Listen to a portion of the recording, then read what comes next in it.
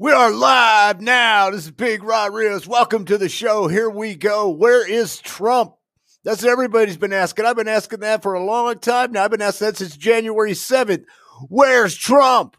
Where is he? ¿Dónde está Trump? Pinche pendejo. Where's Trump? Where is he?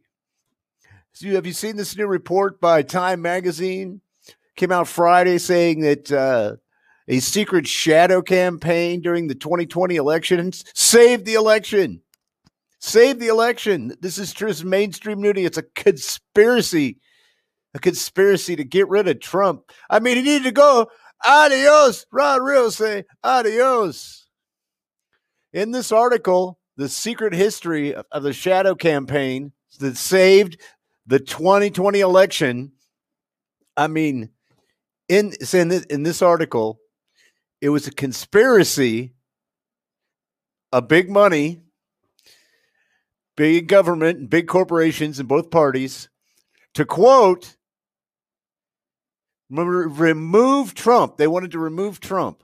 That was their goal, and they did it. And install Biden, Sleepy Joe Biden. They did it. It worked. You put up with it. Think about that. I mean, that's what supervillains do. They like to rub things in. They like to rub it in your face. So if you go to the live show page that we post every day, usually just a few comments, a few links, and a live feed, audio, video. But today, we add in an article and some links. Go read this for yourself in Time Magazine. This is called Rubbing It In. They love to do it.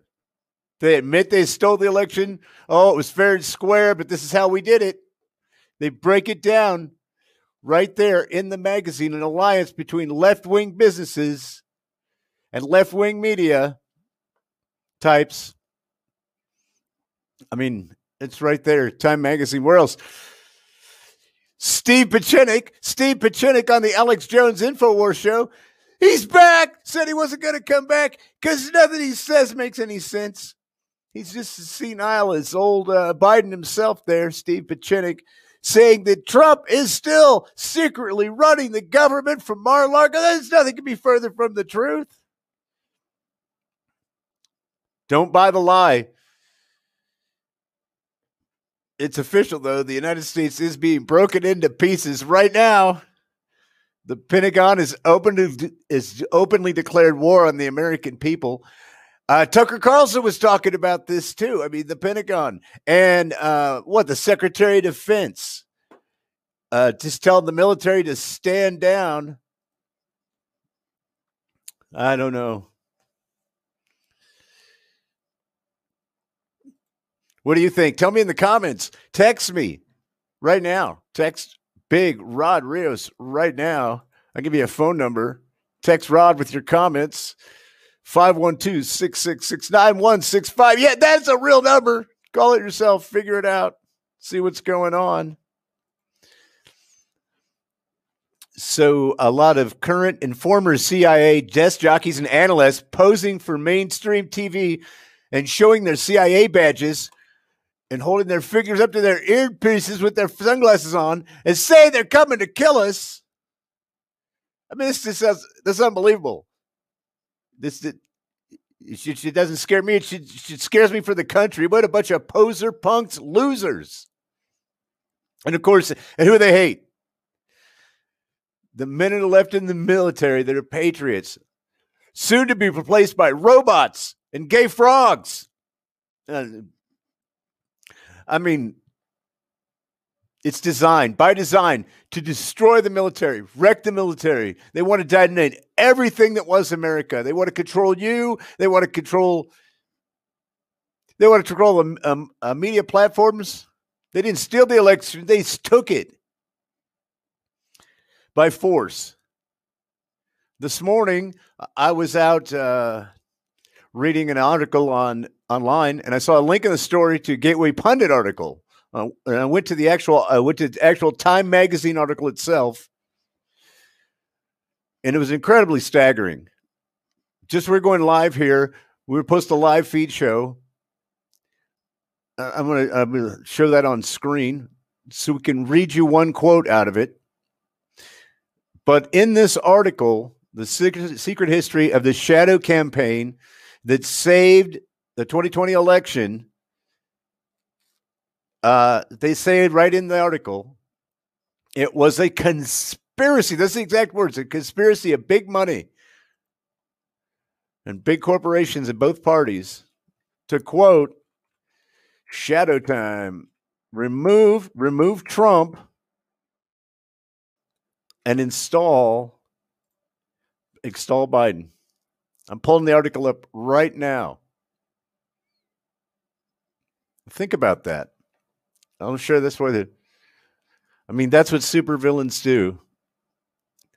They like to rub it in things in your face. So if you go to the live show page that we post every day, you use just a few comments, live feed.